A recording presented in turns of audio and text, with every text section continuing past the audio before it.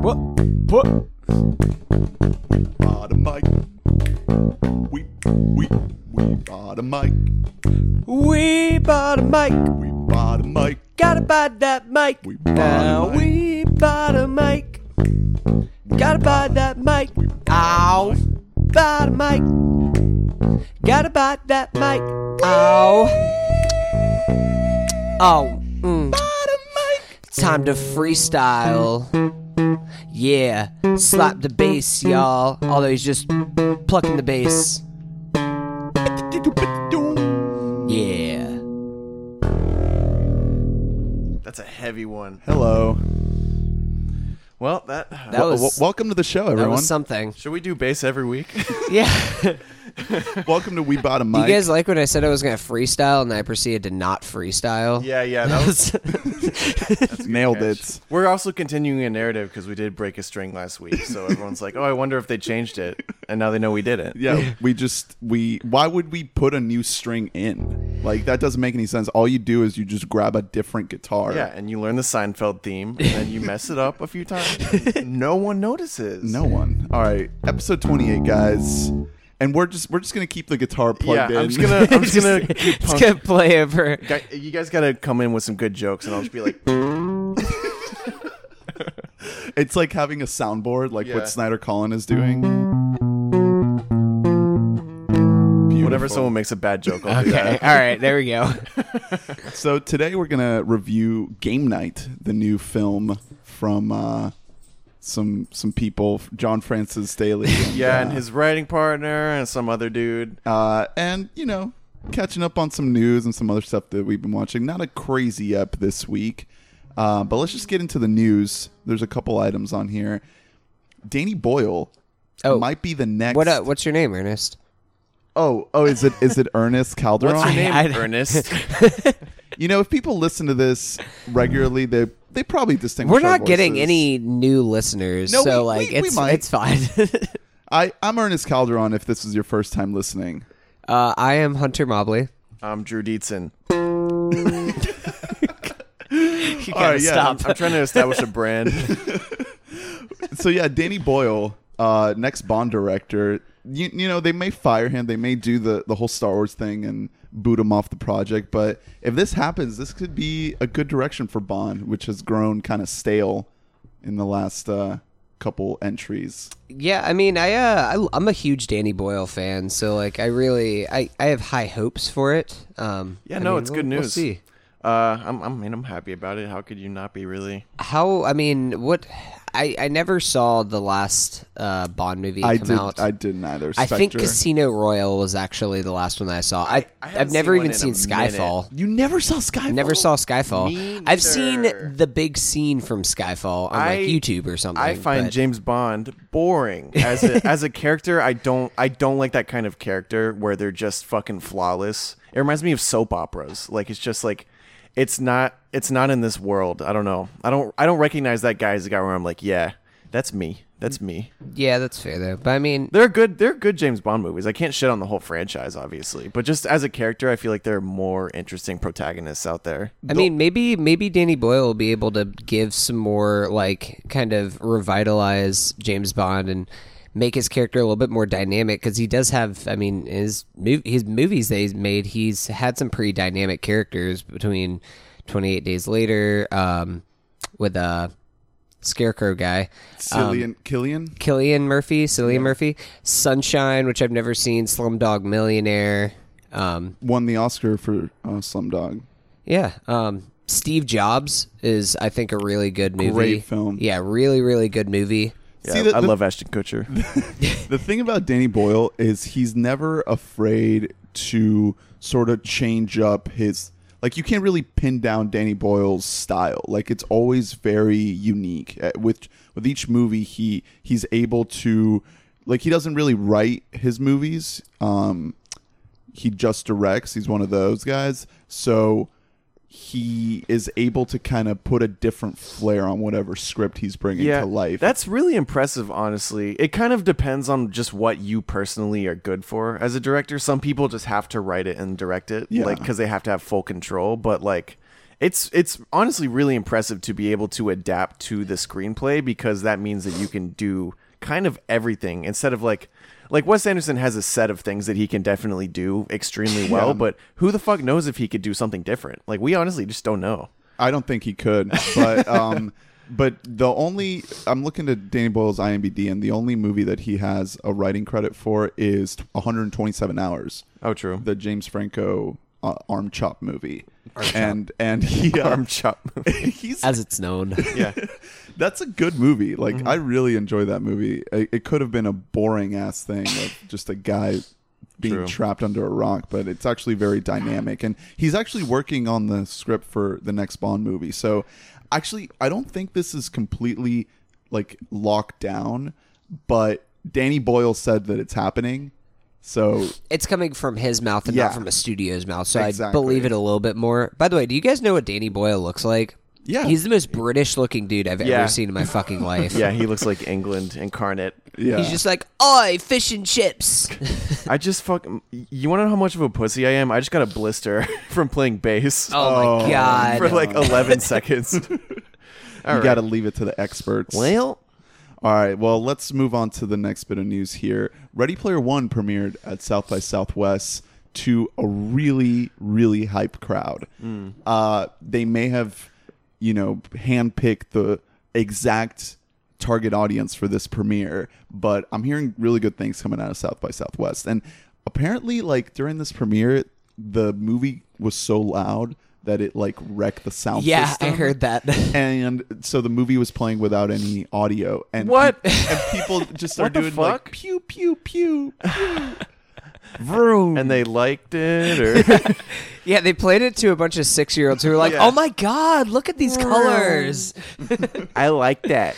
As you guys all know, listeners of the pod, we are your resident Ready Player One podcast. That's all that we talk about. Yeah. So, And we're gonna be the only pod. so I'm actually going to illegally find a screener of this movie, and I'm going to mute it and make my own sounds for the entire film. I think this movie might be cursed. I don't know. I I have a bad feeling about it. I think it's gonna get absolutely eviscerated, and the people that do like it are gonna be like fucking championing the shit. yeah, out I of feel it. like it's going to be an extremely divisive movie. I mean, they screwed themselves. Their marketing campaign was so bad. That poster campaign we talked about last week, where they're putting their main character in like classic posters of the best movies of all time. You're putting yourself on that playing field by doing that. You might like some people will take that as, oh, it's like a fun cheeky little parody thing. Other people are going to be like, oh, you think you're the fucking Matrix, bro? Like that was a bad move. Yeah. That was I mean, a bad idea. I feel like I was on the first side of that where Yeah. it's like obviously a parody. But the problem is that we've talked about it before, but they're trying to create the illusion that this story is like some big spectacle, and that's not what it is. It's mean, like it's a very fun just adventure. a fun, yeah, exactly. Yeah, I can't name the last time that a Spielberg movie was like really funny. So I don't know if it's going to do great. But, we can only speculate. I just hope it's fine. I hope it's fun and it's not trash. Yeah, I would like that for it to not be trash. Did you hear that it's official that Disney allowed Ready Player One to have Star Wars in there? Yeah, I just saw that. Star Wars. No. I heard that it didn't. No, I allow. heard it did. I heard it did. Yeah, I heard it cleared. I saw that yesterday. That and like Beauty Oh, and the what? Beast or something like that. I mean, who even knows? There's probably going to be like, this is going to be a movie of Easter eggs that's like you get the Blu-ray of and you got to like pause it and be like, oh, look, it's back there in the corner. I see. recognize Oh, that. yeah. I clapped remember because that. I knew it. So I saw a headline that said that not even Spielberg could clear the rights for Star Wars. So there may be conflicting reports here coming out of the film. Yeah, who even knows? All Who right. even cares? I mean, whatever. Speaking of Disney, though, Yeah. they just dropped a new look at Infinity War, which I did not see. And I will have any do of my us best have any not of to us see it. seen it yet? I'm trying to think if It's a new trailer that just it's a new. Oh, then no, I didn't. I don't came out. I don't really want to. I don't find Marvel trailers interesting at all. Like some trailers I genuinely like watching, but Marvel trailers give away really nothing. Particularly the ones that are just super serious, and then the movie's just like a joke fest. Yeah. But Which is probably how this is going to be. yeah, exactly. But they did just drop a new poster that it broke the internet. It's a great poster. Freaking out.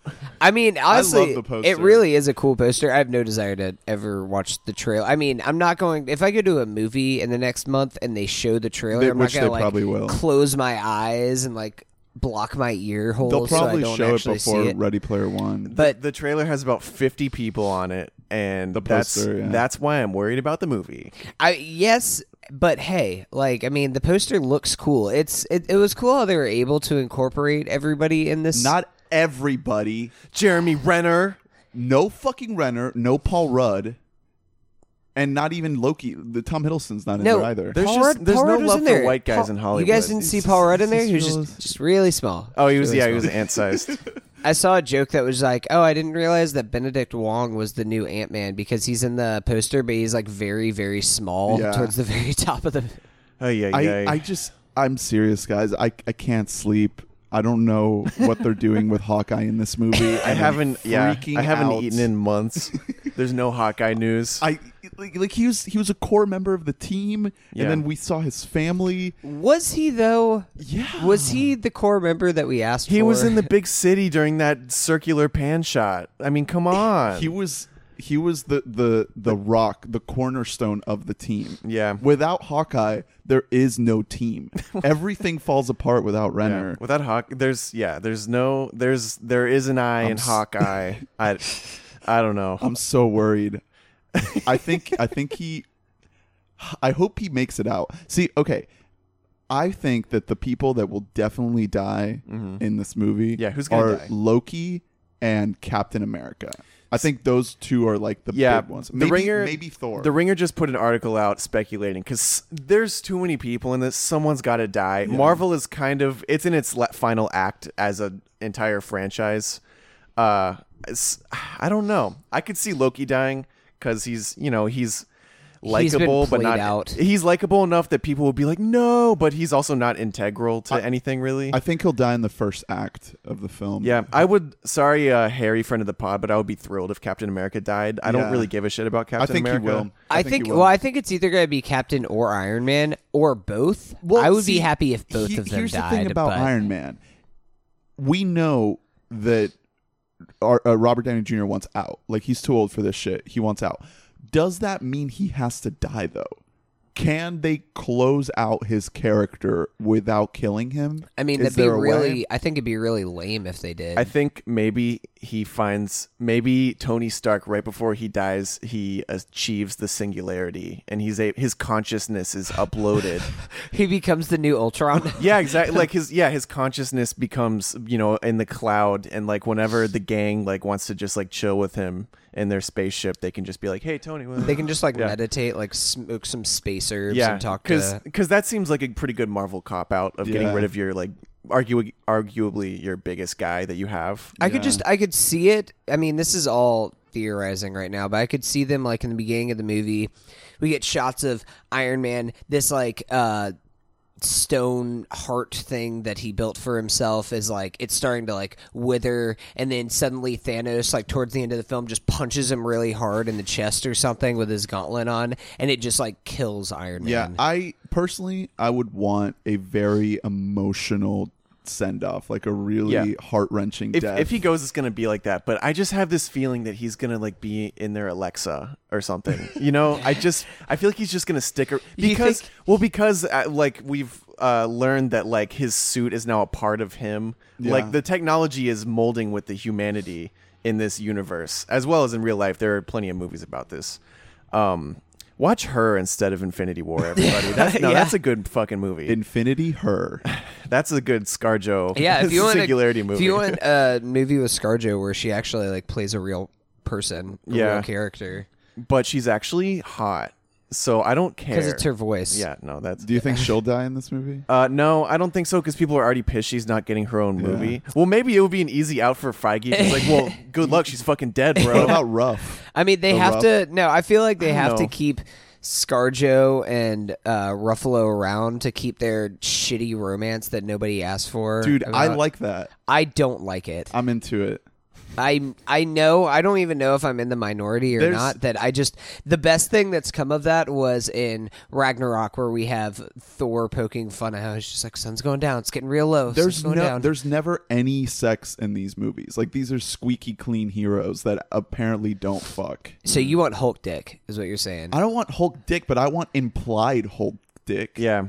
Hey, we got implied Hulk dick whenever he like took off his pants in Ragnarok. Yeah, that was was good. great. What if they're fucking and Ruffalo accidentally hulks up and kills her? Oh my god!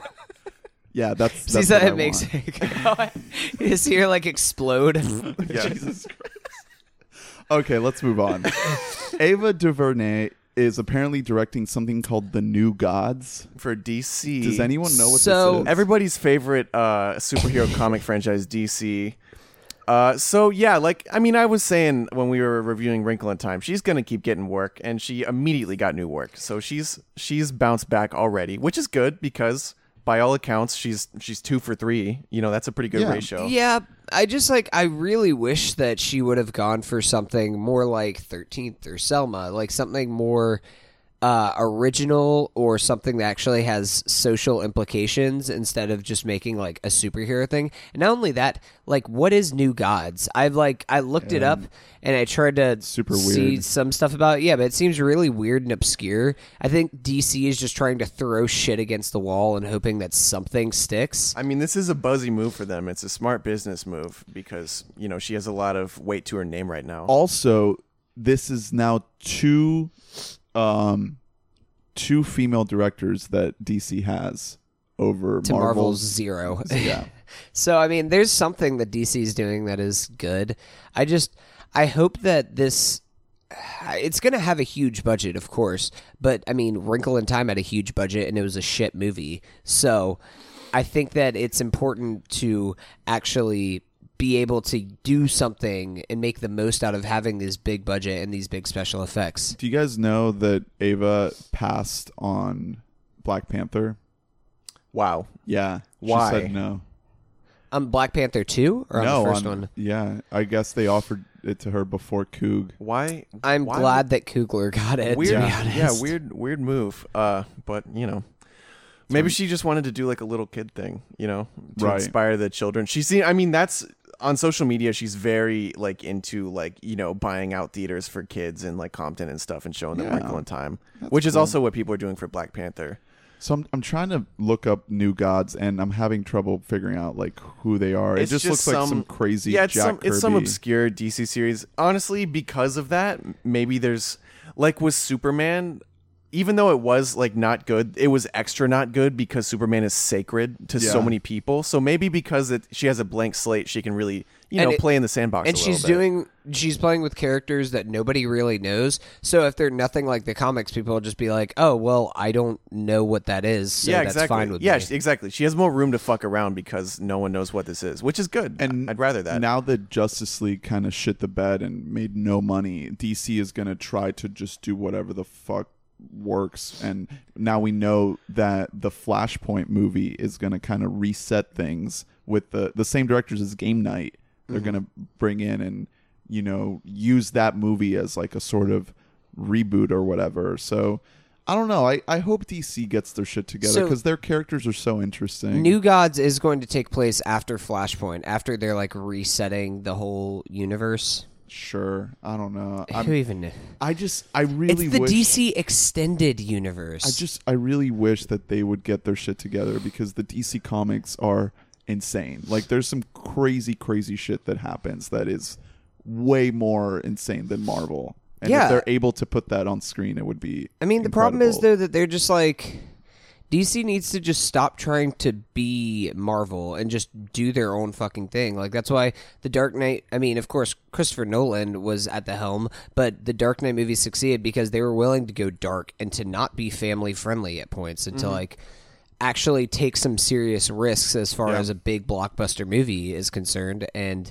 so far, we haven't seen that with any of the new DC movies. And it doesn't work when you just try to be Marvel, I almost think like that what Justice League was I doing. almost think that Joss Whedon going to work on Justice League was kind of like one of the worst things that could happen. He probably ended up making that movie better than it would have been if it was just a Zack Snyder joint. But like, that's the epitome of what's wrong with DC right now, is that they're trying to be Marvel with like a dark, gritty, superficial look to everything. Yeah.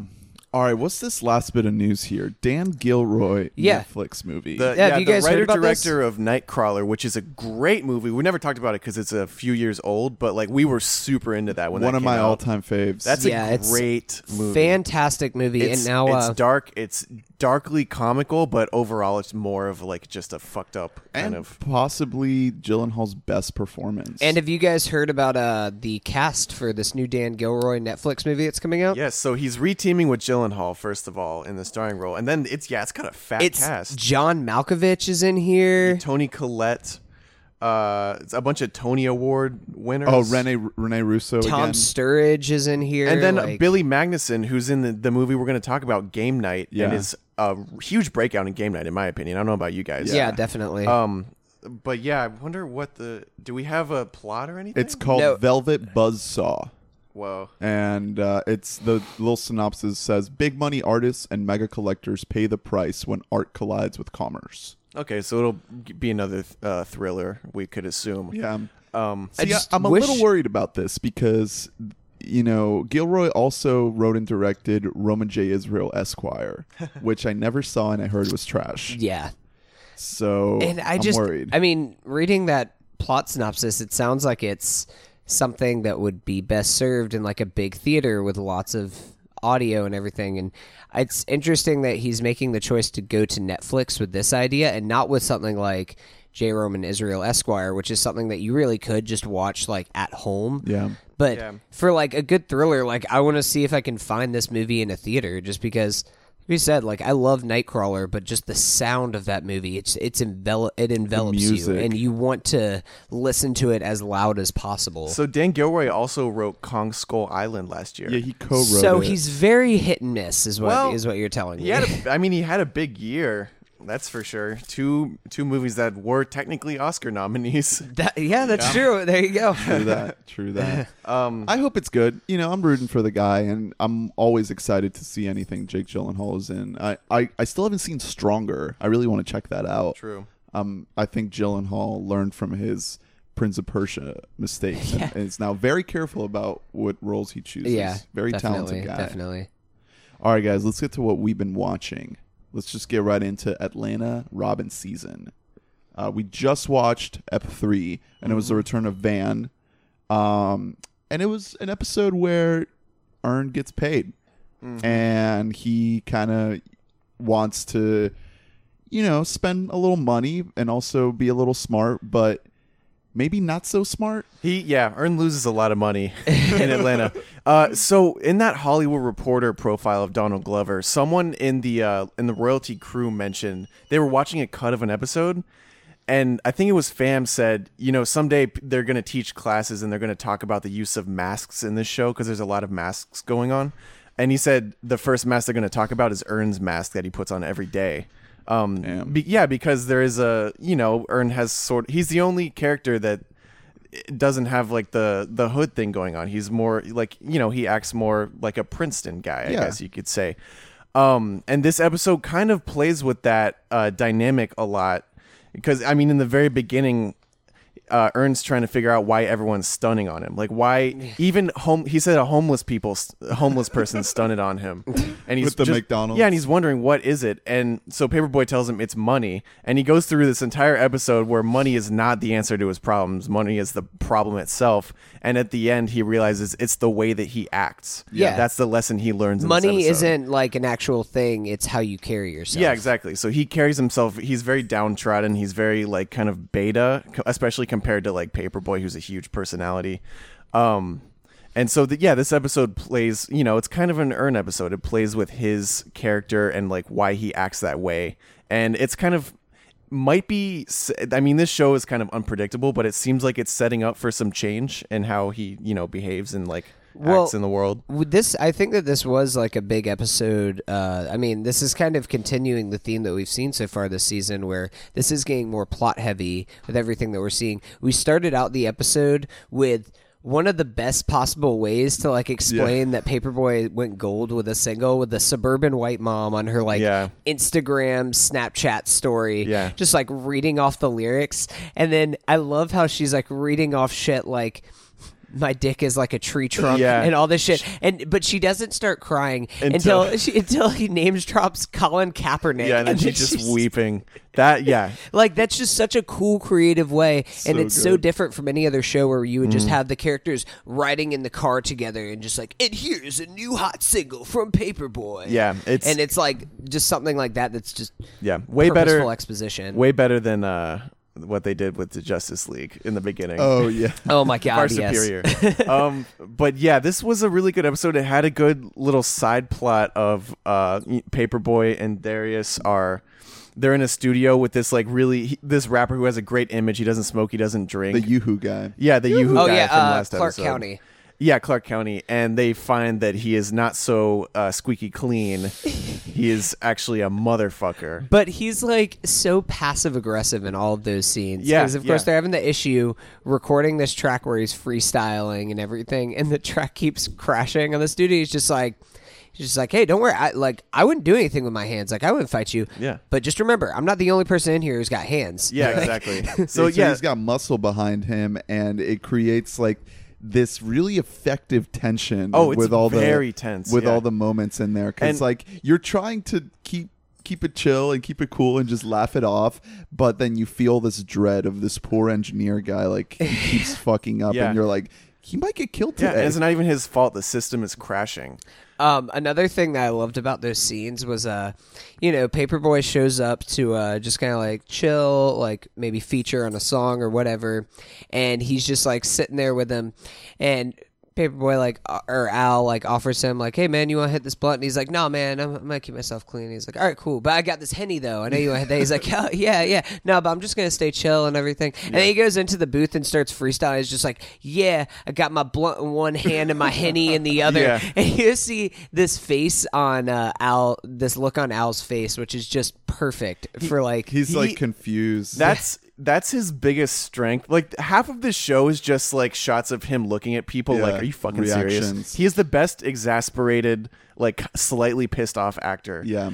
He's like over it. But yeah, those scenes were also really interesting to me because they also play with the theme of identity and how you act and how it projects into the world. Because this guy acts squeaky clean, and so they mentioned that he's getting these huge sponsorship and he's getting all this money, when in reality he's nothing like that. But it's all about the image of what you project versus how you actually are, which is the same thing that Donald Glover's dealing with in the B story. And I mean, and we get this it was a couple points there. I think that was really the scenes of the Clark County and Al together were kind of one of the major highlights in an episode that is, I think, really, really good. But we also have them talking about how just like Clark County got a feature on the new Fast and Furious movie, and he basically says, like, they only have space for, like, one black guy on the record, and you just got to get yourself out there. And then we have what could be a little bit of setup for episodes down the line where he's, like, thanking his manager, because his manager is the one who's getting him all his positions. And there's kind of a look on Al's face where he's like, well, what's Earn doing for me right now? Like, I don't have any commercials. I'm not getting on any soundtracks. Yeah, what exactly is going on? That's like last week I was saying I want Earn to be a little smarter. And I think partially it's because I'm worried about him. I'm worried he's going to get fucking dropped. Like theoretically, Paperboy's blowing up and Earn isn't really doing anything, I don't think. Like, not that we can see. No. I guess we can envision that he he sets up like the meeting with Spotify last week. You could assume that he set it up, but he's not a high caliber manager so far. No, definitely not. And like he's so obsessed with just like, I mean, he's been pretty much homeless at this point for a little while, so he's just like obsessed with this idea of getting money and just doing whatever it takes just to get his money, and he just wants to live the life of a wealthier person that as soon as he gets it, he just tries to do stupid shit and blow it however fast he can. And it's a recurring theme in the show. We had it a few times in season 1 also, that like it is just basically it's about how money is a trap, and it never ends. You always are getting screwed over. Yeah, and then particularly as a black man. Relating back to the whole Robin season theme, I think the strength of this newest episode is that it shows you how robbery can happen in different ways. Yeah, in broad daylight, and it's legal. Yeah, like he gets screwed so many times in the strip club. Like he's just coerced into just tipping the stripper that he doesn't want to tip, and then more money than he even intended to. Which he's done so through like one of the funniest things I've ever seen, with the voiceover guy in the strip club, like, "Hey you, with the shitty green shirt on, that whack ass Coca-Cola shirt." Yeah, that was really funny. You just got $200 out the ATM. But like he goes in there and they take 20% cut and $200 minimum for everything he has to do. And then his whole relationship with Van, it takes kind of an interesting turn here because, you get the feeling that she maybe resents him a little bit because he's not really doing as well as he could be, because she knows how smart he is. And we see that little moment that they have of him getting his important mail delivered to her house, and he spins it the right way, saying that he trusts her, but it's really like he's homeless, he needs a reliable place to get his mail. Right. So Van, like, she could easily just fucking drop Earn whenever she wants. Like, she doesn't need him. But there is like some sort of connection there. Like, honestly, this is one of the things I love the most about this show, is how lived in it is and how realized these characters are, that we can explore the relationships that they have with each other in really detailed ways above the context that we get in the show. Yeah, it's really steady. Like, you never really doubt the chemistry, but also you completely understand what's going on. Like, he's broken, he's kind of a deadbeat, and they have a kid together, so she has feelings. Like, she's gonna have a whole ball of feelings wrapped up. None of that is explicitly stated like it would be in almost any other show. Yeah. In almost any other show, there would be a big monologue of like, "I had your child." Did you guys actually notice the parallels between this episode episode 3 of season 2 with episode 3 of season 1? And season, is that the date episode? That's Go for Broke. Yeah. That's the episode where Ern is trying to take Van out, That's a and good he point. can't afford anywhere to go. Yeah. Now he actually has money. He's taking her out to all these places. Yeah, and he's still getting fucked. And he still can't do it, even though just because nobody believes that this $100 bill that he's spending is real. Yeah, and it's they chalk it up to racism, which is obviously a part of it. And then also, Paperboy ends up having to explain to him, it's not just that, man. It's how you carry yourself. Yeah. You just seem like you got that in a weird way. Like, it seems like that would be fake. It's 'cause you just look like, weird. well, you don't. I mean, you're a black man, but also you don't look like somebody who's out there like drug dealing or anything like that. so they I think don't it's believe. fake. Yeah, Yeah. you look like a smart black guy, so I don't trust you. But That's the whole thing. But what does that mean for Ern? Like, he's not gonna put on this other facade of like trying to be a fucking thug or whatever. Like, he wouldn't do that. That's not part of the character that's been set up. So if he is gonna change and he is gonna beef his self-image up so people take him a little bit more seriously, like, what is he gonna have to do to achieve that? Yeah, that's the thing. I don't see it really happening. Like, I don't At see all? Well, I mean, somewhat, but I don't see that character just flipping a switch and all of a sudden being cool. Like freaking when Stefan or Kel, when Urkel just goes in the machine. I just don't see that. I think it's just going to be more of him struggling to like act like he's the shit. If he has like a windfall of cash, I could see things going better for him. But yeah, this was a great episode. It deals with I've noticed that Stephen Glover is writing a lot more this season. Like, he's written almost every episode. His brother, right? Yeah, it's Donald's brother. The article I keep on referencing because, like I'm telling you guys, it's a fucking novel. It talks about their dynamic, and it makes a lot of sense how the show talks so much about black identity and how you project yourself, because they kind of lived different lives. Because Donald's mom just kind of saw something in Donald and made him go to this performing arts high school with a bunch of white people where he kind of thrived and he was like a great actor and everything. And then Steven just wasn't like that. Like, he gravitated more toward, people that looked like him. And he's not like, he doesn't see himself as like a palatable person compared to Donald. So it's about, it's these two different projections of like how you can act and how people will perceive it. Interesting. It's an anxiety thing. This show deals a lot with anxiety, and it's obviously going to be particularly racial anxiety. I really hope that we get an episode where maybe we get a little bit more of a psychological insight into Ern's like inner struggles, because that could unravel a lot of the things that we're not really seeing when we talk about Ern being maybe like one of the least developed characters. Yeah. If we get an episode where we see some of like the psychological and like mental obstacles that he's facing, that would be really cool. Yeah, that's the thing. We've only seen Ern deal with external stimuli. We haven't seen him deal with anything internal, really, except for things caused by external. Like he's dealing with problems with self-worth because he's broke as shit. So the show's about him dealing with being broke as shit, you know? But you're right. It would be cool if we saw a little more psychological aspect to his character. Yeah, I really thought that we were going to kind of see a little bit of something good happen for Ern's character at the very end, where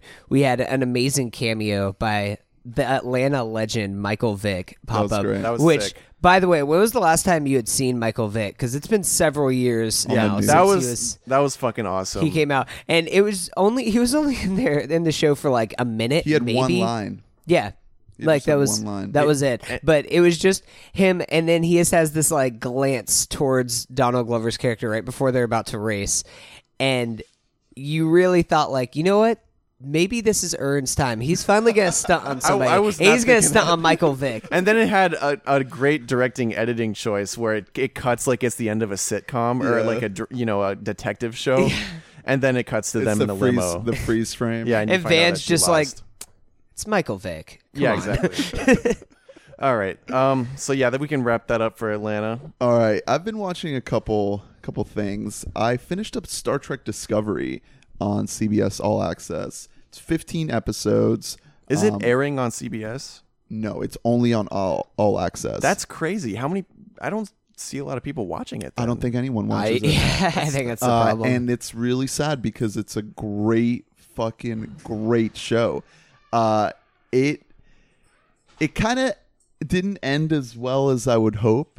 The show really took a little bit of a detour towards the end there, but the journey was amazing. It's hard to talk about this show without getting into specifics, but it just takes so many fucking crazy twists with the characters and the plot, and just really explores these weird science fiction avenues in so like really entertaining and crazy ways. I really enjoyed watching this show. I don't know if it's gonna get a second season, just because I feel like people didn't really watch it. I mean, what kind of budget are we looking at? Is it like the original where it's just mostly like in the ship, or it looked really expensive? Damn, there were some really That's so weird, crazy action and special effects sequences. I mean, all the networks are starting to really push for their own exclusive streaming services. So I guess this was a power move in that direction, but they may have sacrificed a really good show in the process. Yeah, I mean, there were a couple episodes here and there that kind of fell a little flat, because it is a 15-episode season. So maybe if they would have trimmed it up, you wouldn't have had these like kind of lower energy episodes. 15 is just too many most of the time. Sometimes you can fill it up appropriately, but like there's too many shows right now. And there's a couple of actors that aren't good, but for the most part, the acting's great. And there's something. I don't know if I should get into this. Are you guys ever going to want to watch this show? Okay, I'm honestly, I'm going to tell you, I'm not going to watch it. Okay. I want to watch it, but I don't really want to invest in CBS All Access. Like, I hate the idea that I have to buy a subscription for one show that I want to watch. Yeah, I mean, I'm going to cancel my subscription now that I'm done watching the show. And then if season 2 ever happens, then I'll reboot it. Yeah. But do you just care? Go ahead. You don't care? Ahead. Okay, yeah, so mild spoilers for Star Trek Discovery now. So there's a whole ton of fucking twists and I'm not going to go through them because we don't have time. But the big one this season is that basically the Discovery ship is like a science vessel that's experimenting with like this really crazy form of interstellar travel that's like through spores through like mushroom mycelium spores that connect the trippy, fabric of the universe. And they're able to like use these spores in a new form of a hyperdrive so that they can instantly like fucking teleport from one side of the universe to another without having to fly through hyperspace. So it's like at the snap of a finger, they can just teleport. And there's like all these crazy developments with this character who is like the lead science officer who's like leading this whole hyper, mushroom drive, spore drive division. And he eventually like connects himself to the drive because that's the only way that they're able to control it. Otherwise, they'd just be jumping randomly from place to place. They need a pilot for the drive. So he creates like an adapter into his body where he like connects and is able to pilot it. And there's a whole nother subplot that leads to him making that decision because they try other different things. But what happens is that starts draining on him, and it starts like really taking a toll on him doing that and connecting himself to the spore drive over and over and over. And there's a part where he like the captain of the ship has him make a bunch of jumps sequentially, like jump in order to like compute this like algorithm for travel. Does it get fucking trippy? They end up in a alternate reality, a parallel universe. So you start to see like these actors play like alternate versions of themselves, or like playing the current version of themselves that is pretending to be the alternate version of themselves. That's like what Adam was talking about last week with the J.K. Simmons show with Counterpart. Yeah. But imagine that, but like in space with like Star Trek. So, I mean, there's a whole bunch of other crazy shit that happens, but that itself is like such a driving force in the show, and like everything that has to do with the spore drive and all of the investigation and development of it. So interesting, so cool. That sounds like really, really interesting. Yeah, I mean, that sounds like it's not. I mean, it's not enough of a spoiler that would keep me from wanting to watch the show. Other there's a huge twist that I would never ever want to give away because it's so satisfying, and then a couple other smaller ones, but that's like the main big thing that like kind of holds the whole story of the season together. Okay. Because I don't know about. I mean, like I said earlier, I was never really into Star Trek, but from the episodes that I saw and from what I've read, it was never like a very serialized show. It was always like just little episodic adventures. This does a little. There's like smaller little arcs that carry over two or three episodes, but that whole story as a whole is like. That's the main bulk of the story. Yeah, so does it get into like philosophical kind of things like that? Because that was something I've seen a few episodes of The Next Generation. Some of my favorite episodes that I've seen of The Next Generation get into very deep philosophical kind of ideas of, like, for example, with Data, like what it means to be conscious, stuff like that. This show prioritizes like the action and the peril and like the drama and honestly, it does really well with like some of the interpersonal relationships between the crew. Like there's some drama with like some love and familiar relations and all that, and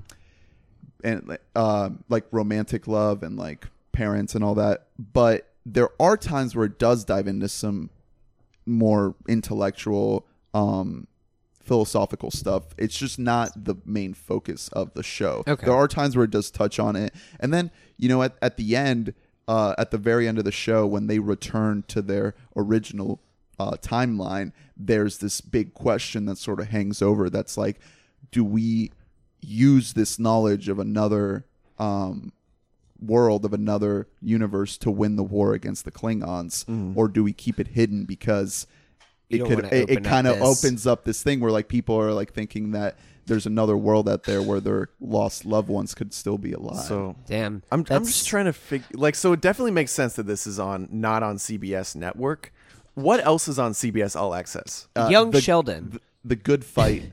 That's what I'm saying. So like, is this the only show that's like CBS All Access? No, the Good Fight. Okay, so they had an idea that was smart, but they didn't finish it. The initial idea was smart because it was, okay, we're going to get a show. CBS is for old people. This show is not for old people from everything you're describing. Yeah, not at so all. they're like, okay, we'll get the millennial crowd onto our online platform. They'll pay for it to see the one show, and then they'll stay for what? Nothing. Yeah, for what? yeah. So they had the inkling of something good. They had half a plan, perfect, and then they didn't follow through. Like, you have to have that thing that's going to keep people there on CBS All Access. Yeah, that's frustrating because, I mean, by all accounts, not just yours, this is a pretty good show, and it just seems like it might die in the water. Yeah. Honestly, like, I feel like, I mean, I might just end up trying to do the free trial and then trying to binge through it as much I would as I recommend can. that, yeah. Maybe I'll pay for like a month of it or so, but just try to get through it quickly because I want to check out the show. Like, I've heard great things from you, from Grant, from other people that really, really love this show. So, Yeah, I don't see any other. There's something called No Activity, which is a comedy. I think but- that just means that there's dead there's air. no activity. Ha ha ha! It's so funny. All right. There's just really quick another thing that I've been watching. I want to make a quick Netflix recommendation to everyone out there. I know that sometimes it's hard to choose what to watch on Netflix, and you know you're scrolling through, and you don't know what to watch, and you're like, I'll just put on The Office because what the fuck else am I gonna do? Wait. There's Netflix has other things in The Office. So there's a 2005 horror film on there called The Descent. And I had never seen this movie. And when I was younger, I never really got into horror movies. So now I'm kind of having to play catch up now that I'm older and having to go back and see all these movies that I missed. So 05 horror movie. And I heard it pop up on a couple other podcasts when they were discussing Annihilation. There are a couple similarities, mainly the fact that it's a all-female team heading into this sort of unknown territory and fighting the unknown. But other than that, it's very much like a creature film, like a monster movie, because they go into this sort of unexplored cave system in the Appalachian Mountains, and they quickly find out. Yeah, that's that what I thought. there's- It was like a cave movie. Yeah, that there's like something down there. The movie is very effective in its the just putting you in this kind of claustrophobic space with these characters. The lighting is great. It all looks like they really went down. I'm sure they got a couple of shots in an actual cave, but everything that was shot on a set looks great. Like, you really get the sense that they're down deep in this cave. 05 is before they, might just green screen the whole thing. So I bet it's a lot of practical stuff. Yeah. And I mean, I'm 100% positive that they weren't able to get a whole film crew under these caves. Yeah. Because So it's probably there's just a some big- shots that it gets really, really cramped. And you just feel like the fucking claustrophobia, and there's like a cave in, and like people, they're like trapped in there. It's really intense. There is one big knock that I give this movie, though, and it's something that I couldn't really forgive. I don't know if it's because of a low budget and because they really didn't have much money to work with, but the scenes of like intense action when they start like facing off against these creatures, it is edited to shreds. It's like cut. Like, I don't think there's a single like kind of long take that lets you like really see what's going on, and it's dark and it's like kind of frenetic, so it does put you in the space of like high anxiety and like you don't really know what's happening. But I pay attention to this kind of stuff. It really kind of ruined the movie a little bit for me. Definitely. I think- anytime I see a big action scene, anything like that, and it's just super edited, I'm Yeah. like, wow. So I'm just immediately taken out of it completely. Yeah, and I mean, we read about movies and stuff, and we really pay attention to that. But I feel like intuitively, like I've always hated scenes like that because they're not effective in portraying what's happening, which is like almost the only thing a movie is supposed to do sometimes. Like I remember being a kid and being like, what's going on in this fucking scene right now? So I don't think it's exclusive to just film people to be annoyed by that. I think. And even if you don't know that you're seeing a bunch of cuts, you just feel like a little bit out of it. Yeah, you don't feel as invested. there's a feeling that it gives, a base feeling that is the reason that it's intellectually not a good idea. Exactly. you know? Yeah. But other than that, the acting's pretty solid throughout. It's an all-female cast. Everyone does a really solid job. You care about these women going in there and not surviving. Spoiler. Damn it. Spoiler for a horror movie from 2005. It's a horror movie. Like, you know, Yeah. they're all Yeah, going yeah. in there, and you're like, okay, who's gonna make it? Who's gonna be the Right. first to die? It's a trope. It's, Yeah. you see it coming. Portman makes it. But even though you kind of know that's happening, there's still peril, and it's still effective with the drama and the tension. And again, all of the lighting and set design of these caves looks awesome. I don't know how they did it, but it really, really looks like they shot it in a cave. So I need to crazy. recheck out this movie. I think was a movie that I saw like whenever I was younger, but I don't really remember anything about it. I just remember the look of the monsters. I love the look of the monsters. The monsters, they look cool. What are they? It's basically It's like an a- early model for the amphibious man of Shape of Water. yeah, but way Doug Jones? way slimier. Yeah, and aren't they like tan kind of looking? Yeah, like it's just imagine like a really So they humanoid? yeah, Yeah. Okay. like a human that has just lived in a cave. I like that over like just random miscellaneous creatures. It's Yeah. really creepy when it looks like you yeah, a little bit. It's super cool, and they've evolved to live in total pitch black darkness. That's pretty dope. So Okay. I love the design of them. The costume design Yeah. of that is great. I need to revisit this movie. I didn't know that like people were kind of. I mean, now that you kind of talk about the like all female cast and I guess some of the things that happened in the movie, I can see the parallels between that and Annihilation. It's a little slow at the beginning. Yeah. They don't get to the cave for a little while. So but, is Annihilation. but- So but it takes its time to set up the characters, so you actually care about them by the time they get to Yeah. the crazy shit. Yeah, So right. that's The Descent on Netflix. Check it out. Solid, quick little 90-minute horror movie. Last thing before we get to our review, I recently set up a little projector setup in my room with a Blu-ray player. Fuck yeah. you want to talk about your My, collection that you're building? Yeah, my mom was kind enough to get me an extra projector that she had lying around, and I set it up on my wall. And then I bought a little Blu-ray player, and I was like, what should I bust it out with? What should I celebrate with? And I went with Can I guess? Gone Girl? yeah. Wow. With commentary? How did I do that? With commentary. No, well, I actually listened to the commentary the day after I saw it. Just like at work while I was working, I kind of just listened to it in the background. But the movie itself, I hadn't seen in years. It's 4 years old at this Yeah, point. I saw Yeah, it it last came year, out and it's still just as good. 2014. So yeah, 4 And years. I think this was only my second time watching it. So true.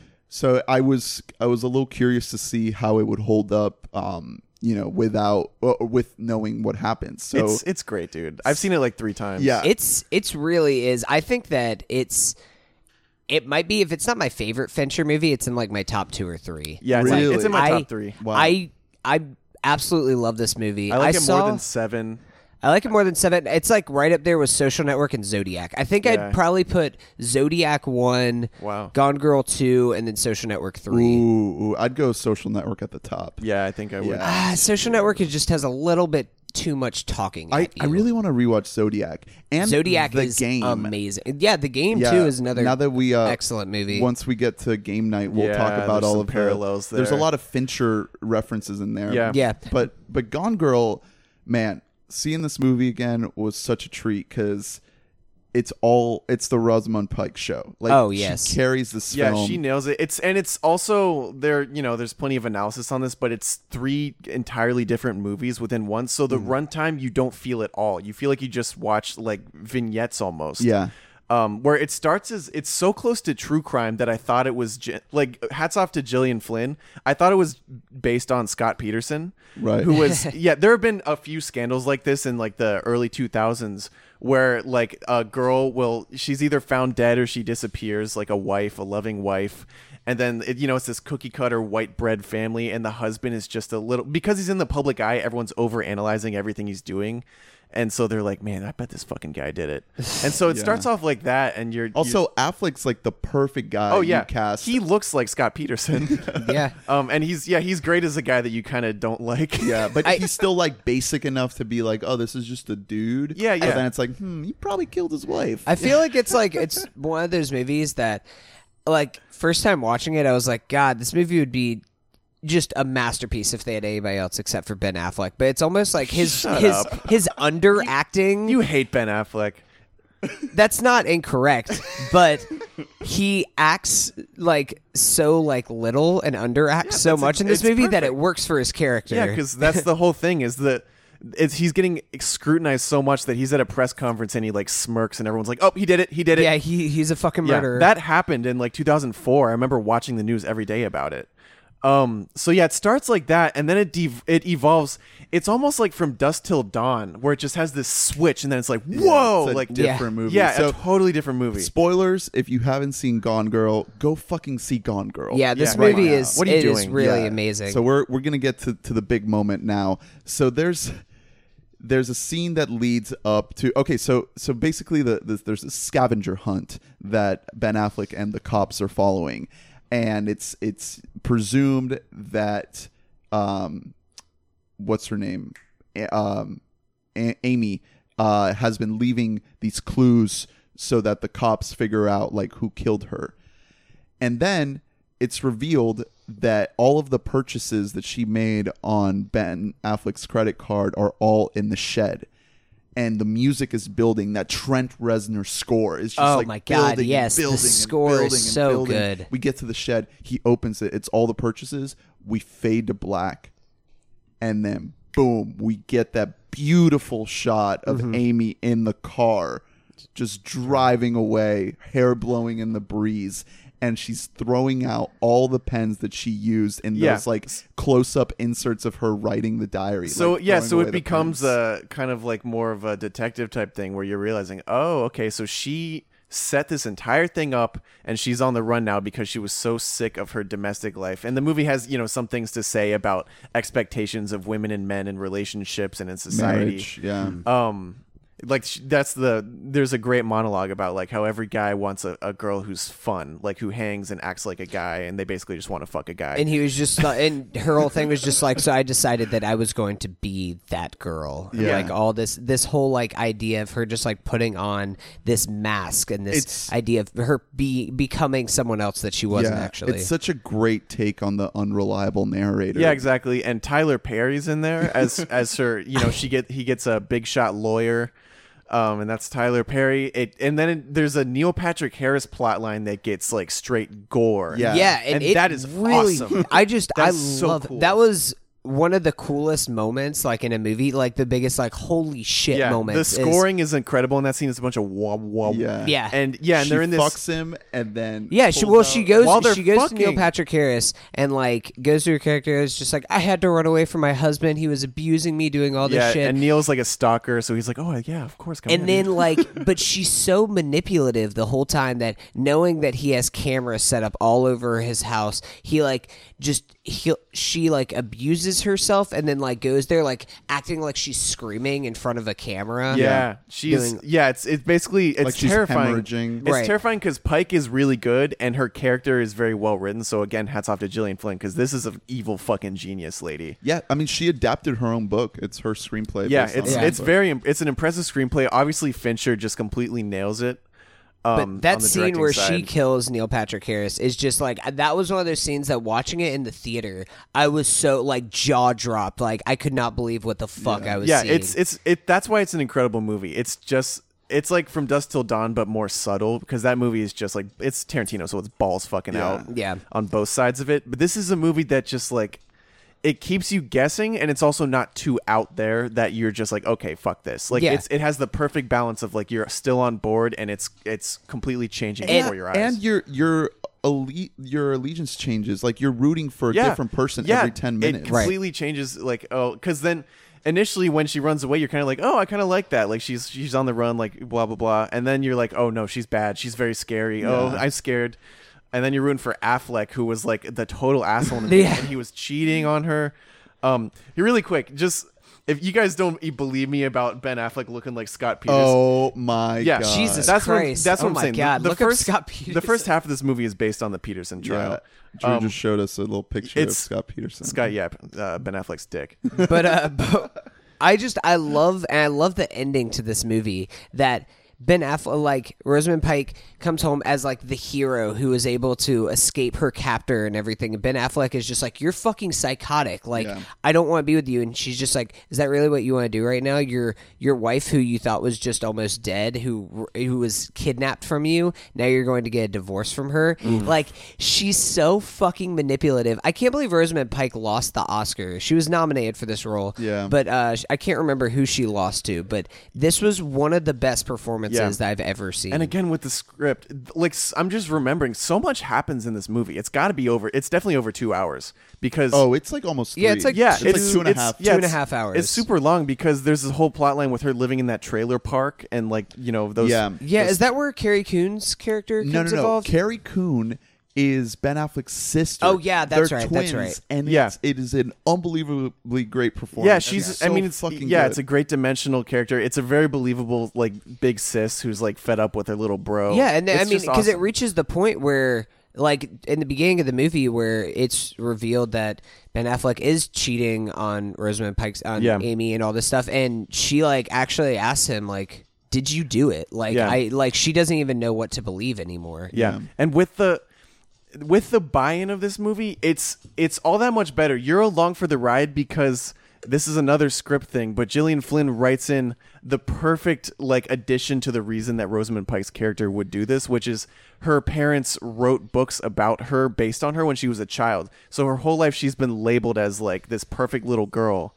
And then she marries the perfect guy, Ben Affleck, and he just falls apart and everything falls apart for them. So her entire life, it makes sense. The backstory, even though it's a movie, it has better backstory than most TV shows where you're like, that it totally makes sense that she would want to just go ape shit and like shake free of her identity. And Amy wanted to completely rid herself of that life. Like, she gained all this weight, completely changed her look. It wasn't part of her plan to go back to it. But then she fucks up. She trusts this couple, which is the same dude from Logan. And yeah, this couple, and they rob her of all her cash. So she has no money left, and she just has to devise this plan to return back to her life, and that's how she ends up contacting MPH and, you know, setting all that up. The MPH thing has like one of the only main gripes I have with the movie, which is if she is framing him as like a captor abuser guy, they really drive home the point that he has cameras all over his house, and she even says like, hey, check the tapes, like check the cameras, like he did this to me. If they were to check those tapes, they would see that she wasn't there for a month being tortured. They would see that she arrived there like a couple of days earlier, and then was only there for a few days before he killed. I mean, it also, I had a bigger issue with the very end where she's just, it's kind of like that's where you're going to leave things, you know, with them kind of like stuck together. Yeah. And she's pregnant. Yeah.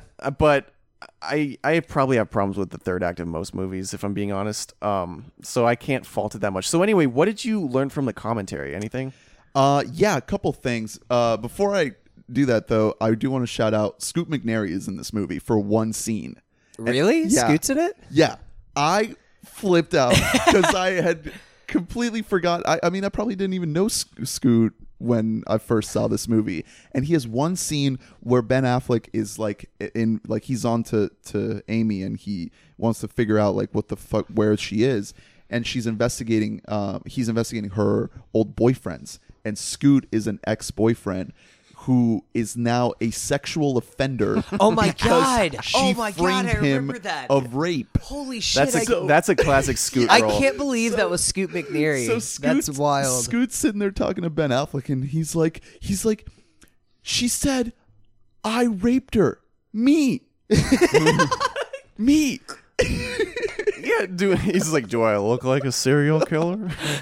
He has the best And rapist now face. he has to like, he can't date. He hasn't had a date in 10 years. Every time he applies for a job or moves somewhere, he has to write down that he's like a sexual offender. Yeah.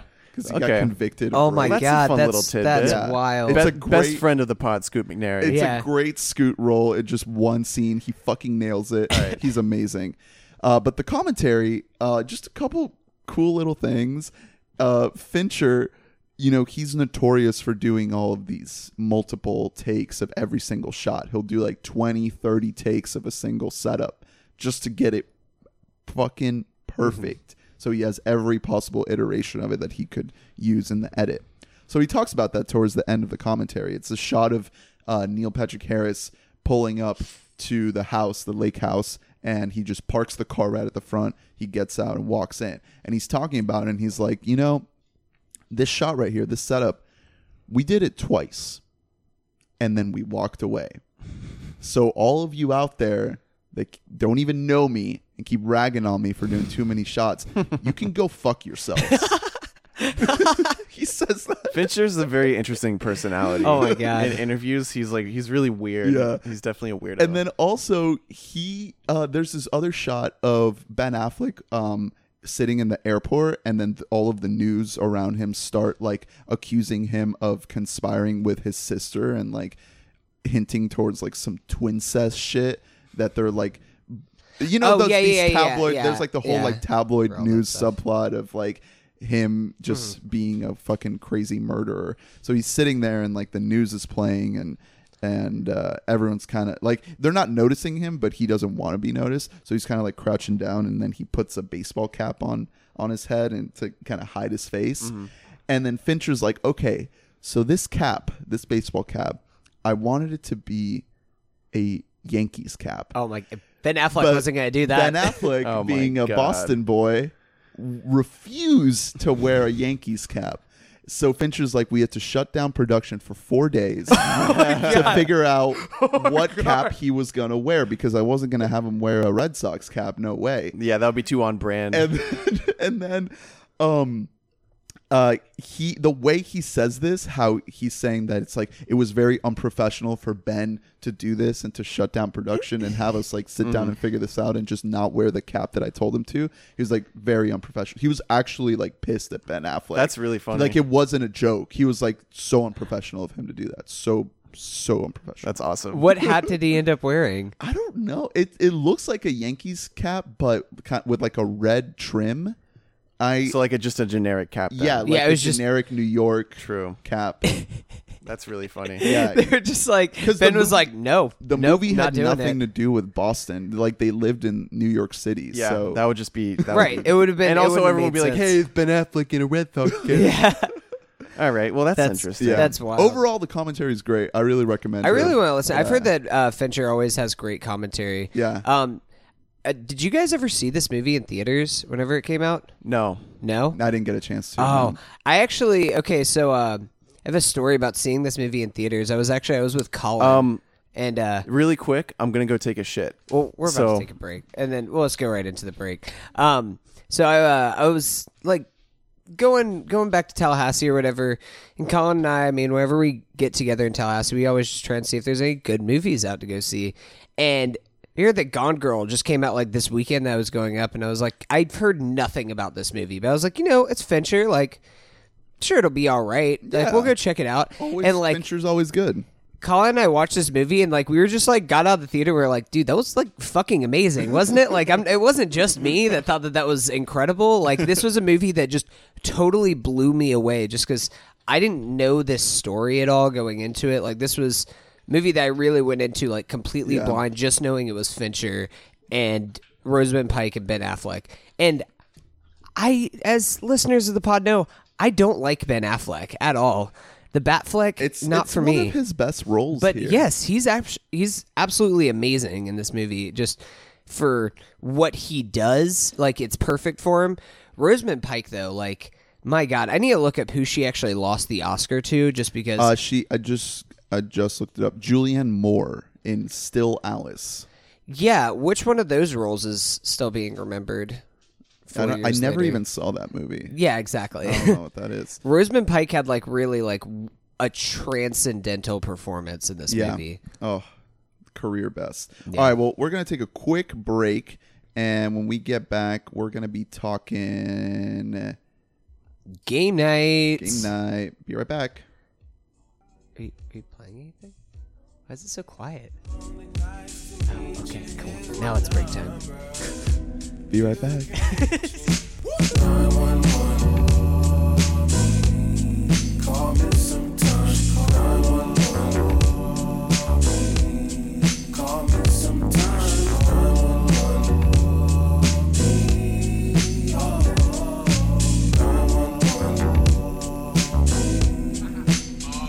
Yeah. My thirst levels are infinity and beyond. Sipping on that lemonade, I need a Beyonce. Can't see straight, these shades of Celine Dion.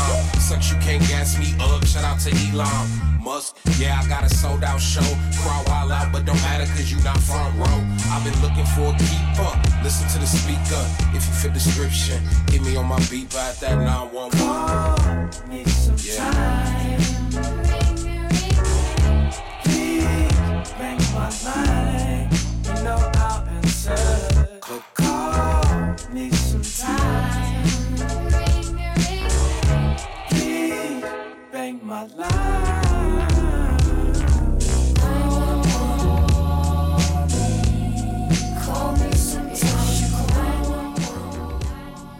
So, Hunter, Okay. was the rat taking a shit next to you? He actually was in the toilet, and I was pooping, and he was like, squeak, squeak, squeak, and I was like, oh shit, my bad, so I shit in your sink. So, for context, there was a rat in our closet. Yeah, well, And- I caught a little rat in the bathroom last night. You might be thinking, but guys, you have so much podcast money. Like, can you not afford pest control? It's not so glamorous, this life of ours, you know? You gotta grind. We had to grind to get this view. We're gonna have to grind to get a view with no rats in it. You know what I mean? I put on some work gloves, and I was all in to go after this rat and just take it by the throat. Yeah. But I saw that squirmy fat little thing, and I squealed like a little girl. Yeah, we I both s- did. Hey, I squeaked. We trapped Rats are cool, guys. we trapped it. Well, for last night I caught one and I let it go, and I was very proud of myself. Seeing as I'm like 500 times the size of it, and then today, the two of us could not get this little guy. He's squirming around somewhere. He might guest on the podcast at some point on Yeah. here. I think that he saw Game Night as well. If you see- he if- or she, I don't want to assign a gender to this rat. If you hear a little, Yeah. yep, that's a little squeak head. Also, I got scratched by it last night. The So you rat. definitely have rabies, though. I didn't clean it because I figured something cool might happen. I've seen movies. You could become Ratman. I can tell you right now, someone is making barbecue like 3 miles away, and I can smell it. Splinter from Teenage Mutant Ninja Turtles. Yeah, Yeah. someone just opened a wheel of Limburger cheese like on the fucking Space Coast, and I I want that shit. Let me tell you. And we're back.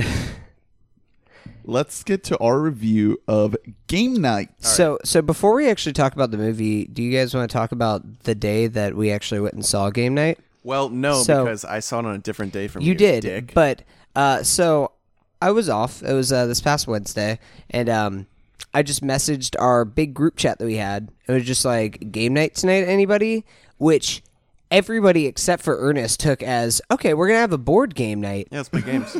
and they all ended up going and having a board game night while I went and saw the movie. Yeah. I joined in later for the game night. Yeah, we had a blast though. Played Good suggestion. watched y'all play some Munchkin. Yeah. Betrayal at the house on the house on the hill. Yeah. I believe is what it's called. Munchkin was fucking me that night. I'm telling you. This is why I just watch movies. A I movie often doesn't get fuck fucked you by over. Munchkins. Really? Little people. I'm sorry. So I'm sorry. I would have rather have had a game night if this movie hadn't been so entertaining. Whoa. Transition. So- So, me. yeah, initial thoughts. This movie's pretty good. I had a lot of fun. It's pretty good. I think that this is one of my favorite movies of the year that I've seen so far. Yeah, haven't seen many. I'm not going to call it like essential. I'm not going to call it great, but you cannot call it bad either. It's a good movie. It's solidly good. I actually think that this is one of the best comedies in years. Wow. To be perfectly honest, That's like bold. we've gotten to a point where there's so many extremely generic comedies that are coming out that just appeal to the lowest common denominator. A lot of them starring Jason Bateman. Look at Office Christmas Party. Yeah. Like, what? Are you kidding me? That's the thing. This movie is made a lot better by the company that it's in, because most studio comedies are fucking trash, and this movie isn't trash, so it's automatically better than most. I mean, Mark Perez, the writer, the only other stuff that he's written Accepted, bro. He wrote Accepted. Herbie Fully Loaded and Accepted, and The Country Bears. Yes. But this movie, more importantly, I think, was taken by the people who wrote Horrible Bosses and Spider-Man Homecoming. John Francis Daly, who you might know as Sam on Freaks and Geeks, the little kid, and who your mom might know as Sweets on Bones. Yeah. He's turns out he's a very effective director nowadays. Yeah. So when I found out that it was by the guys who did Horrible Bosses, I was not surprised. It shares a lot of parallels. That too is a movie that is better than it looks. It has pretty good humor and it has a massive cast. And it deals with a similar theme of like bringing like crime into like a suburban like white bread world. That's kind of like a trope now with a lot of these comedy studio comedies, because what's happening now in Hollywood is like these movies that are kind of mid-budget, not quite indie, but definitely not like big blockbuster, they're dying. Like these movies are just not getting made, and they're having to struggle with like how to stay alive. Yeah. And the way these comedies have managed to do that is just to take like this, everyday sort of thing, like a game night, and just add a whole bunch of action and drama and peril and craziness to it. Yeah, and I think it's a good get for actors, because with most comedies the shooting schedule is really tight. Like it's shot, instead of like a big movie that'll shoot over the course of months, it'll be a lot quicker. Yeah. So and you don't have to wear superhero tights. Yeah, exactly. It just gives big actors a chance to have fun, and just kind of, it's also a good marketing thing for their personalities. Like for Jennifer Aniston in Horrible Bosses to be like, hey, I'm still fun, old Jen. I'm not just doing like bigger stuff now. So this movie's cast is like unreal. Yeah, though. let's go through the cast. Yeah. There's a couple of standouts here. Jason Bateman is doing Jason Bateman. Yeah, so the main couple is Jason Bateman and Rachel McAdams. They're hyper competitive and they love games, like particularly trivia games. The whole opening of the film is them kind of falling in love over their competitiveness. And Which I really liked their opening whole thing with them together. That Like was fun. the bar scene That was was just great. And just the very first line of the whole movie that opens up on is, "Who here's trying to get fucked up?" Yeah. And then he's just like, "I'll get 4 shots of vodka and 4 shots of water. Send the water to our table and send the vodka over there." Just because you can tell how you immediately intense get, he is. yeah, he's scheming. He's also just playing Jason Bateman, kind of exasperated, and he never really does anything different. I mean, he has the same like 4 facial expressions at all times, but it works. He's that thing. He's very good. He's essentially Vince Vaughn's little brother in a way, where like he has a little fast talking, like exasperated thing going on. He's just less assertive than Vince Vaughn, so he's just kind of like, really, that's happening? Okay. Yeah. So yeah, that's the setup, and then initially this is why I wasn't super keen on the beginning, because the setup of the emotional through line is not great. It's pretty corny. The meeting with the fertility lady, and she's like, hey, your fertility count's really low. Are you stressed out in any way? And she's like, well, your brother is coming into town. Is that it? And he's like, no, and it's not also my he brother. plays games all the time and is also very competitive. So, but it's the setup is that Kyle Chandler, who's very good, is his brother who's just better at everything, and it's stressing him out so much that he can't have children. That's not actually really a thing, but it's just for the sake of the movie. A lot of the stuff that happens in this movie is it's true, but super heightened. That struck me. That was the most standard comedy thing. There has to be a beginning part where there's a meeting and the initial problem is introduced, and this did it kind of clunky. It wasn't very funny. The scene with the fertility lady where she's like, hey, your brother sounds pretty cool. Well, Can I go on a date with him? I was like, no, that's bad. It makes it so like the main arc that's being set up, the main through line for Jason Bateman's character is basically like him coming to terms with his own like actualization. It's 101 stuff, so you can't blame it too much, because it's like in Die Hard, that's an action movie to the core, but John McClane in the beginning is divorced and he has to realize he wants to be with his wife. Right. So it has to set that up somehow. I just thought it was a little clunky. So then you're introduced to the couples that they have their game night with. And there's some really good performances in here with these people. So we have Kylie Burnbury and Lamont Morris as like the two, like the black couple, and they've been together since they've middle been, school. Like, they had like a since brief children. break. Lamont Morris is Winston on New Girl, and Yes. he broke out in New Girl. He's very, very funny. He's great. It was kind of an Adam Scott situation where he was he was the second person cast. It was the opposite of Adam Scott in Parks and Rec, but Yeah. and then the initial person had to leave the show. So It was he the came- Wayans. The Wayans. Yeah, brother, the Wayans brother left, so he came in season 2, and he's a show stealer. He's really, really funny. And their bit throughout the movie is a pretty standard bit of It's like so good. he finds out early on that she fucked a celebrity, and he's trying to figure out who it is. So that's most of the extent of what we learn about those two. Yeah. I love the way this movie plays with like games. Like there's so many little games littered throughout the plot to advance the characters and definitely. like their relationships It's all to each other. it all runs on games. Yeah. And then you're introduced to Billy Magnuson, who is not in hardly anything, and he has a few dramatic roles. He was so in, fucking funny. He was in Ingrid Goes West. Yeah, Really good in that. He is like he was the standout of the movie, aside from the one that like we're all gonna agree on. But Yeah. he was the one where I was like, who the fuck? Like this guy's like he's not just movie funny. He's funny. Yeah. He basically plays like the dumb Yeah. blonde. And in he's this. like a perfect antithesis to Sharon Horgan's character Yeah, as Sharon the Horgan smart from, British character. from Catastrophe. Yeah, Yeah. they have kind of a false love interest thing going on where they both don't want to be with each other, but they're Yeah. there. She's there because he invited her, and he invited her because he thinks she's good at games because she's European. Yeah.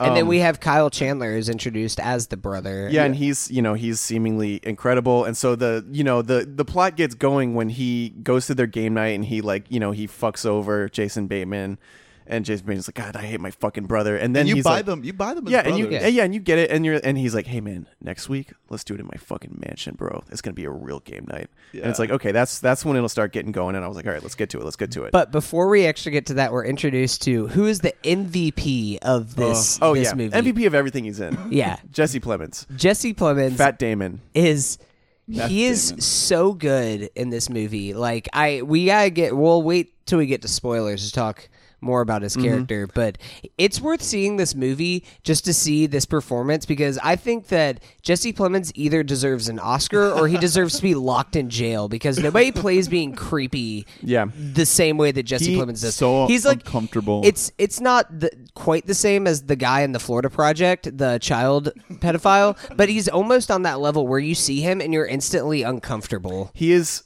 yeah. I mean, he was introduced to us as the most hateable person on Breaking Bad, Yeah. which is saying something. And he's just killing it as an ugly actor. You know, it's hard to make it when you're ugly, and he is so good in everything he's in. He's pitch perfect. He's on the first episode of the new season of Black Mirror. He's that guy. He's the creepy guy. He is so good because he does something in this movie that a lot of actors fail to do in comedies, which is play it dramatically. He does not go for timing. His pauses are so long and uncomfortable. He is fully committed to this character in the middle of a zany comedy movie. He is playing like the most depressing, downtrodden, creepy person, and it's incredible. Yeah, he's great. a divorced cop who is the neighbor of the main couple. So they're of divorced, Jason and he's Bateman just like, hey guys, you still want to be my friend, or was it just? And so that's the whole dynamic, is they think he's creepy as fuck, but like they were kind of obligated to be friends with him, Yeah. and now they have to like act like they like him still. Yeah. All the dynamics between these characters are really enjoyable. I don't think that there's anyone who stumbles, and that's what makes this film work so well, is that all these actors are doing a great job, and they're being directed pretty expertly by these guys, and like there's some awesome camera moves, some great shots. Let's talk about the directing. I saw an unreal amount of influence from Edgar Wright in this. Oh yes, definitely. I got the same. I mean, particularly the action sequences were super Edgar Wright, and then the transitions were like they weren't copying; they were just Edgar Wright transitions, Yeah. like with the quick shots of like eggs, boom, boom, boom, Yeah. this, and now we're here. Like that's just straight out of the book, which is a good thing, because if you're a movie maker, you rip someone off. He's a good person to rip off. If you're doing action comedy, he's the god of action comedy. Yeah, and then I mean, the direction itself. This kind of goes to, you were talking about The Descent earlier, and kind Yeah. of the way that it chops. It's very choppy in some of those action scenes, and that's one of the things that I loved about this movie. From a comedy, you rarely get scenes of action that are actually fleshed out and Yeah. longer takes, It's and this well has those. orchestrated. It's very, very well choreographed. Yeah. So, like I said, I think this movie took a bit too long to get going. With a big studio comedy, in any comedy you see in a theater, you need a belly laugh scene to get the crowd into it. And the scene where my crowd got into it and I got into it was the bullet removal scene. Ooh, okay. That was when the movie really kicked in for me. That's a great scene. Because before that, it was kind of bothering me. They didn't really do enough with this. They had this fun dynamic of like they don't know that like it's not a game and an actual kidnapping has happened. Yeah. So they're just kind of fucking around. And there's some pretty good set pieces with that. Like it's pretty funny, but I think it could have been done a little bit better. And then the bullet removal scene, it got everybody going because it's truly great a funny scene. scene where they're both, you know, puking, and then there's a hilarious reveal that like the bullet went all the way through. So that's past that. I think it becomes a much better movie. When it leans into being an action comedy is when it's a good movie. Yeah, I mean, at the beginning of the movie, when they first get to the mansion, we get this shot of the burglars like loading up their guns, and from that scene, like it's set up that they're clearly not part of the game. Yeah, like off the bat. You're so like, this there's isn't part of the game. there's no mystery from an audience perspective Yeah. that the whole fight scene with Kyle Chandler, like that's all real. So I was in this place where I was thinking like the movie isn't trying to trick us right now. Exactly. Like it's we're in on it, and we have to assume that everything that happens from now on, the movie is gonna be letting us in on it. So when we start to get some twists, they're pretty effective. They're pretty unexpected from the point of view of like you assuming that the movie is giving you all of the information that you need. Mm-hmm. I think that's why it kind of bothered me, because it was kind of in this gray area of like they're not overtly telling us, but we still know. So does that mean that we're smarter than the movie? Right. I was a little bit shaky about that. I was like, am I just gonna be like kind of checked out because I know Exactly. everything that's Yeah, it was kind of like, oh, this is going to be predictable. And then once it kicks up, you're like, okay, no, this is Yeah. good. This is good. It just Yeah. took a little minute. But I almost feel that this movie was elevated so much by the script and by the casting of the characters that there were even some moments where I was a little bit ahead of where the movie was going, but I wasn't ever bothered or taken out of it just because it's really like we talked about, the cast and the script and the direction are the highlights of this movie. Like whether you aren't totally like just taken aback by all the twists and turns, I still think that the highlights of this movie keep you in it, even in those parts. Even in the very beginning, like you can say it's corny and everything, but I still found those scenes like with the fertility doctor and all that stuff. I found it funny enough that I was still invested in the movie. Yeah, exactly. And this movie just embraces the ridiculousness. It definitely has some Edgar Wright-ness to it. It also has a little bit of Tarantino to it as well, as much just the way that it's willing to just embrace like going balls to the walls, fucking out of this world, crazy, a little bit gory at parts. It's a good R comedy. So yeah, it does. Like once it gets going, it's a really good movie. There's a bunch of like they're like standard like comedy set pieces, but they work really well. They're well executed. And there are twists that like we're not going to reveal it yet, but that you genuinely don't see coming, and they really work. Like there are times where you think, okay, I'm ahead of you, and you're not. You're genuinely not. So overall, I would say it's a good movie. I'm not going to say all the humor worked for me. I think there were plenty of jokes that I completely groaned at. This is something I never thought I would say, but this movie has too much referential humor in it to the point that it's abusing it, where like every other joke is a reference, and it's like, haha, I know that, which there's a way to do that. Like Community made a living off of being a show that is incredibly based off references. But this movie, the reference was the joke a lot of the time. Yeah. That's when you're not supposed to do that. It's supposed to be a part of a joke, but not the entire joke is a reference. See, I was trying to keep up with all of the little Easter eggs and references, and I kind of just gave up halfway through because I was thinking like that's not the point of the movie. It's not to catch all of these things. So no, you're not supposed to catch it, but it's just like every 5 seconds. I mean, you can expect that in a movie that's largely based on trivia, but like it's just so much. Yeah, I was into all of that. I liked how, you know, if you're a movie person or a pop culture person, like there's all of these references thrown in there for you to catch, and yeah, it is like the kind of basis of the joke a lot of times, but it doesn't take away from the scene if you don't know the references. Like if you don't know what is, you know, being sprinkled throughout the scene with the trivia or whatever. If you don't know it, you're not gonna be like totally lost. Yeah, it didn't like lose me. It was just kind of like, that's not a joke. I mean, that's just a thing. It's not like Family Guy-esque with its referential humor where the entire joke is make or break on whether or not you understand the thing that it's Well, referencing. it kind of is. I- A lot of the time, like they just say, "Hey, this is like that," and then they move on. Like the trivia. Are you talking about like the trivia scene? no, just peppered in the whole movie. It's Right. like, "Hey, you're like this. Oh, hey, what are you doing this yeah. to me? Hey, yay!" And it's like there's this healthy amount of that you can have in any movie, and I'll love. But it Yeah. was like it the was, whole Taken 3 thing at the end. I Yeah. mean, that was fine because it was a part of a big set piece. That's what I'm saying. That's fine because it's a whole scene. But Okay. a lot of the time, it did kind of remind me of Family Guy, where it's just like, "Hey, this is just like that." Ha ha ha. Move yeah, on. Yeah, I can agree with that. I just think that it wasn't as obvious to me, and I didn't like, I didn't think that the movie relied too much on that kind of stuff. It did overuse it a little bit, but it wasn't as much to its detriment, in my opinion. True. You guys have any other thoughts before we get to let's spoilers? Let's think about what we want to say before we get to spoilers. I think I'll just say I was very pleasantly surprised.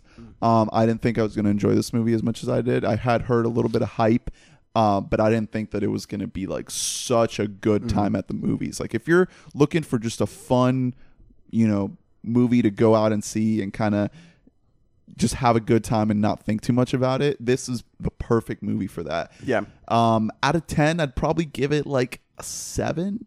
Yeah. Solid 7. It's a good movie. If you like Horrible Bosses, this is better than Horrible Bosses because of two reasons. The humor is on a similar level, but it has a better setup, a better premise, and then it also is better directed, and where you're actually looking at shots and being like, wow. Because modern comedy, the pitfall of Judd Apatow is that he's made it okay to not really actually shoot a movie. Like he just kind of puts a camera somewhere and lets them go. This movie is not that. This movie is actually someone thought about what to do with the camera. There's some awesome shots. Yeah. So it's elevated past Horrible Bosses in those ways while having a similar tone to it, I would say. So I was surprised by this movie, even though you guys told me it was good. It's just solid. And like I said, most comedies, bigger budget studio comedies suck. Yeah. Like are not good. Guess what? I just got screener invites to Cock Blockers. That's the next Exactly. comedy that we have Like, coming. that's- What if that turns out to be good? No. Nope. It won't. But that's what this is competing with. So like I can nitpick the comedy because I'm a comedy little bitch boy, but like this is better than most other comedies you can go out and see. So I would recommend it. It has a breezy runtime. It's really short, so you're not losing like your right, whole like day. hour and a half, hour Yeah. 35 or something. Yeah, it's real quick and it feels quick and it's fun. It's a fun movie. It's not offensive in any way. Yeah. It's just a good time. Yeah, like it's just good. You won't feel like you wasted your time, and you'll be Yeah. fulfilled. I don't know. I feel like I'm a little bit higher on this movie than you guys are. I'd probably give it like a 7.5, maybe an 8, just because, like I said, I really do think this is one of the best like true comedies that we've gotten in years. It is better than Horrible Bosses and better than so many movies that we get that are similar to this. And I think that this movie, like, I was laughing out loud like really hard to the Yeah. point that I'm like covering my mouth Me in too. the theater just because I was laughing so hard. It's like that doesn't happen very often in movies that I'm watching. I mean, we get stuff like Lady Bird that has like moments of that, but that's not really a comedy. It's a coming of age movie with comedic elements in it. But as far as a true R-rated comedy goes, I really think that this is an excellent movie. I think it's gonna have a lot of rewatchability too. I agree with that. I think Yeah. I think watching it over, you're gonna be able to catch some of these references a little more. I'm curious to see how it'll hold up to multiple viewings. Some of the jokes might dull I have a feeling little bit. I have a feeling though that like it'll be one of those movies that it benefits even if like you know where it's going, just because this seems like it was very smartly put together. Yeah. Again, the price of admission is worth it just to see Jesse Plemons. Yeah. Just to see all of his scenes, everything he says, everything he does, everything that happens around that character. Yeah. Absolutely pitch perfect. And there are probably 2 or 3 scenes. I said the one, which is kind of a reveal, but it's 30 minutes into the movie. Yeah. There's another 2 in particular that are like very standout, where it's like, this is pretty much as good as it gets. Yeah. It has lulls. It has moments where I was like, can we just go to a new scene, please? And then there are certain scenes where it's like, this is what it's about. This is fucking it. There's one particular shot of Jesse Plemons like slowly backing away into his house, and the camera just lingers on the doorway. And Yeah. he And they falls like into shadow. darkness. Yeah. Yeah. And there's like, should we go in? Like what?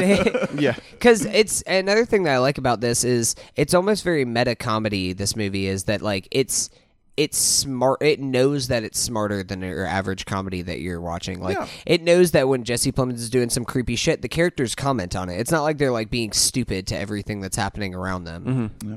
All right. Well, spoiler alert for Game Night. Go see it in theaters now. Come back and listen to this. All right. Now. So we should talk a little bit about some of these cameos that we have, because this movie has Chelsea two Peretti. real standout Yeah, cameos. a Chelsea very Peretti. pregnant Chelsea Peretti, who was pregnant in real life. Yeah, with little baby Peel. Which is funny. Like, they were willing to write that into the script just to have her in this, because there was no reason for that character to be Yeah. pregnant. She just was. And then we have Mr. Westworld Man. Yeah, Jeffrey Wright. Yeah. Jeffrey Wright, and the big reveal that I like kind of lost my shit over at the end of the movie, where it turns out the real big bad is Michael C. Hall, fucking Dexter himself. You know what? You know what this- kind of disappointed me is the way the movie was going with references. I was expecting he was going to pop up and they'd be like, Michael C. Hall? Yeah, no, I was honestly like, that's what I was hoping Yeah. too, is I thought that they were just going to be like, oh my God, it's Dexter. Like, holy shit. He's like, yeah, I'm actually like this. Yeah. But yeah, that was a great reveal. I mean, that guy doesn't get enough work. I guess He really doesn't. Like, I think that Michael C. Hall is an excellent I mean, it's actor. because he's one of those guys where his role was just too signature. Yeah. You know, it was just too. He's Dexter forever. He's got It's like kind of the Ross. John Hamm syndrome, or yeah. Yeah, it's just like seeing David Schwimmer and something. You're like, get out of here. Ross, yeah. Okay, before we forget about this, I want to talk about my favorite part of this movie, which is not Denzel. Oh my God, I was yes. losing my shit during this whole That was sequence. really funny. So it's built up that this girl, the wife, girlfriend, Michelle, has slept with a celebrity before, because they do that drinking game that have Never have I ever.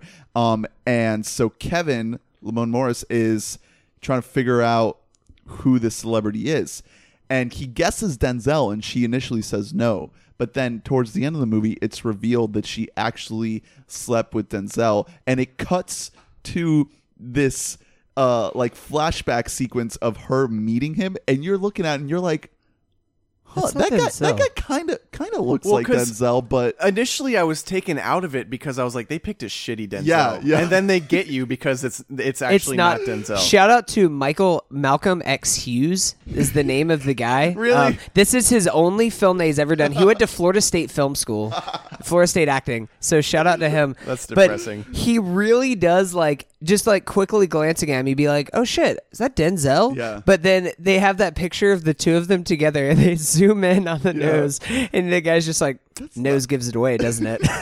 Yeah, that was a really good scene. And then the other great standout was the dog scene in the with the blood. Yeah, in Jesse Plemons' study room. That was okay. I actually I thought that scene was good, but it was like a classic Jason Bateman scene. Him like, just being like, oh, "Oh God, oh no, not that, oh," and him just like making things worse and worse. I just I liked that scene, but that wasn't one of the major standouts in the movie for me. At least. I had minor issues with all of these scenes that were very, very good, but I was like, it could have been a little better. Like that Denzel scene. Yeah. The concept of that scene, I think, is funnier than how I thought it actually was. Like, I was watching it and I was like, haha.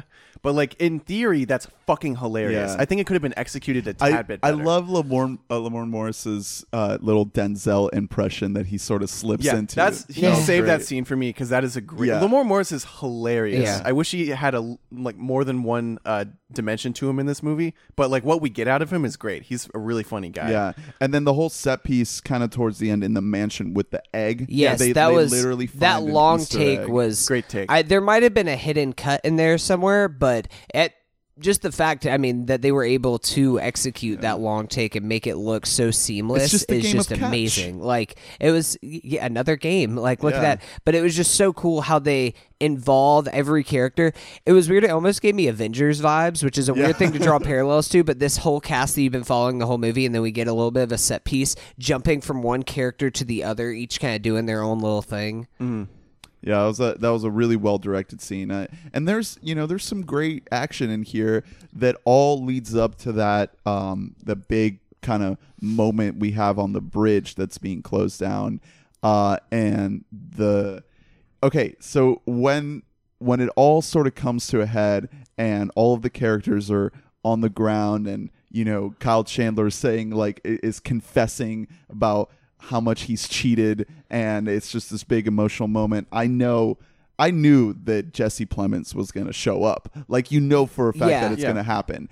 And then he does, and then it's revealed that it was all his game night. Yeah. Okay. And then so there's that twist, and then immediately afterward there's the twist that it wasn't all him. Yeah. Okay, and Well, all the So, Bulgarian stuff, all the Michael C. Hall. going in, watching all this stuff with Jesse Plemons, I knew that he was like conniving some shit right here. Like, he was trying to get back at them. Like, I had that gut feeling the whole time. So I wasn't as surprised by that first twist just because I saw it coming. I thought that Jesse Plemons acted it perfectly. But then when we get the Michael C. Hall appearance in it, that was a twist that really did like shock me, just because I was thinking it's going to turn out in the end that Jesse Plemons has just like created this whole game for all of them. But then it turns out that it's not all his game, like you said. And that one actually did surprise me, that second twist. Yeah, I mean, there wasn't...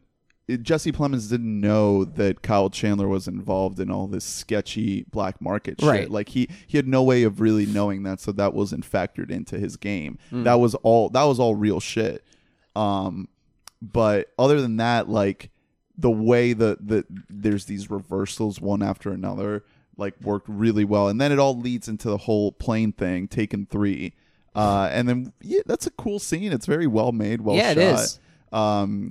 And then Kyle Chandler, like, has that one final, like, and that's game night. Yeah. Just kidding. Yeah. Yeah, that was maybe the best joke in the whole movie when he's like, "All right, wake up," and then he doesn't. He's like, "I'm Another fucking with you." another thing I loved during that whole scene was when they have like the little moment between Jason Bateman and Kyle Chandler. no with Jason Rachel Bateman and Rachel McAdams. McAdams. Oh, where he's like, where "Press he's the doing button." charading. Yeah. You think that they're yeah. gonna have this big moment charading. I was watching it. I was like, is that really how we're gonna end it? Is like this? And you have him.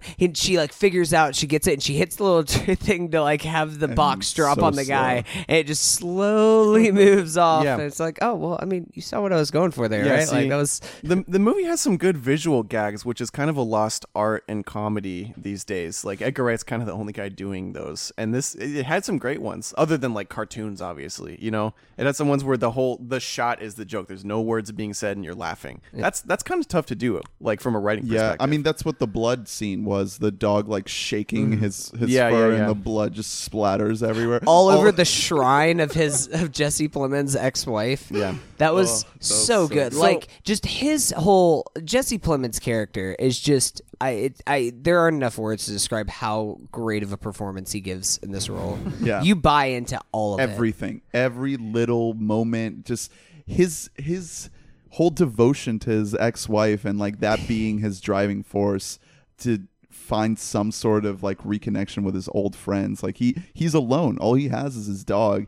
And I think I got the sense, after the fact, that he wasn't trying to be creepy. He just knew he was. He was like, I know that I'm a little bit off-putting, so I just kind of have to get around that to try to be friends with these people. Yeah, he had some very well-written lines. Like, the way he spoke was very signature. Yeah. It was very like verbose and like different and like borderline like spectrum-y kind of. Like, he was a well-written character. I love the scene while they're in Jesse Plemons' house and they're playing the Jenga game, and he's just like, oh well, he's taking a long time in the bathroom. Maybe I should go check on him. And then the British girl just like shuts up, like, "Hey, so tell me about your wife. Tell me Debbie." about Debbie. Where should I begin?" Yeah. So about her, Sharon Horgan is one of our better comedic minds that we have, period, right now. She's proving that, writing and starring in and directing Catastrophe with Rob Delaney, and she kind of did almost nothing in this movie. I wonder if there was like a draft of the script where she was a double agent the whole time, because that's what I thought was happening. Because there's that scene where they're all like, it was just like pretty bad exposition where they're all in the van and they're like, hey, well, why are you still here? Oh, because of this. Oh, well, why are you still here? Oh, because of this. Okay, so it's all settled. We're going in. Yeah. Like, it was just for exposition, but like, I was kind of thinking, like, why is she still there? Are they going to do something with her because she's European and they're dealing with a Bulgarian and like, you know, I think that would have been fun. As it is, she didn't do much. She was basically there for Magnuson to bounce off of, and he stole the show there with that dynamic. Yeah, but I believe their relationship, because then we have the whole like scene of them in the van driving, and like Ryan, Billy Magnuson's character, like kind of says something about just like, oh, you know, like I'm kind of starting to like you and all that stuff. And she's like, bro, like stop, you're making it weird. Don't stop it. Yeah, that was what they did with that. And that guy had a lot of good lines. Some of his lines were bad lines and he made them funny, which is very impressive. The whole Fight Club bit where he keeps saying that like rich people gamble on poor people fighting each other. Yeah. Then that ends up to be true at the end. It kind of reminded me of Get Out, of the guy just saying like sex party. Like that whole kind of thing. He's like pushing it the whole time and he's like, oh shit, maybe this is actually real. Like this actually is a thing that's happening. Yeah, it was sex slaves. It was good. And also I was impressed. It really got the theater going. Like I said, the strengths were the action comedy. When they slam the brakes and the egg bursts, the whole theater gasped. Yeah. Like, that doesn't happen a lot with comedies where you're like, no! Yeah. Like, you actually gave a shit, which is, again, it's another one of the kind of the pitfalls of like modern Apatowian comedies, which I do like, but like they don't have stakes really. Yeah. Like This Is 40 does not have stakes. Right. There's nothing to really care about, and This Is 40. It's just kind of funny. And this movie, it's doing pretty well. It only cost $37 million to make. And this is a movie it's getting around like just basically off of word of mouth. I never saw a trailer for this movie. That's why we're reviewing it right the now. Trailer that we saw I didn't think was very good. I heard a lot of people like on podcasts and stuff recommend it. Adam, who was on the podcast last week, recommended Game Night. So Oh really? I forgot about that. Yeah, like he said that he really enjoyed it. So it's just been getting around on word of mouth, and I think this is a movie that's definitely really worth seeing and worth spending money on. Yeah, it's a very efficient movie. You're not going to waste your time. You get the feeling that it was shot kind of quickly, you know, like most comedies are, but like a Baby Driver where it's like, man, this is just this is just like boom, boom, boom, like gets you in, gets you out.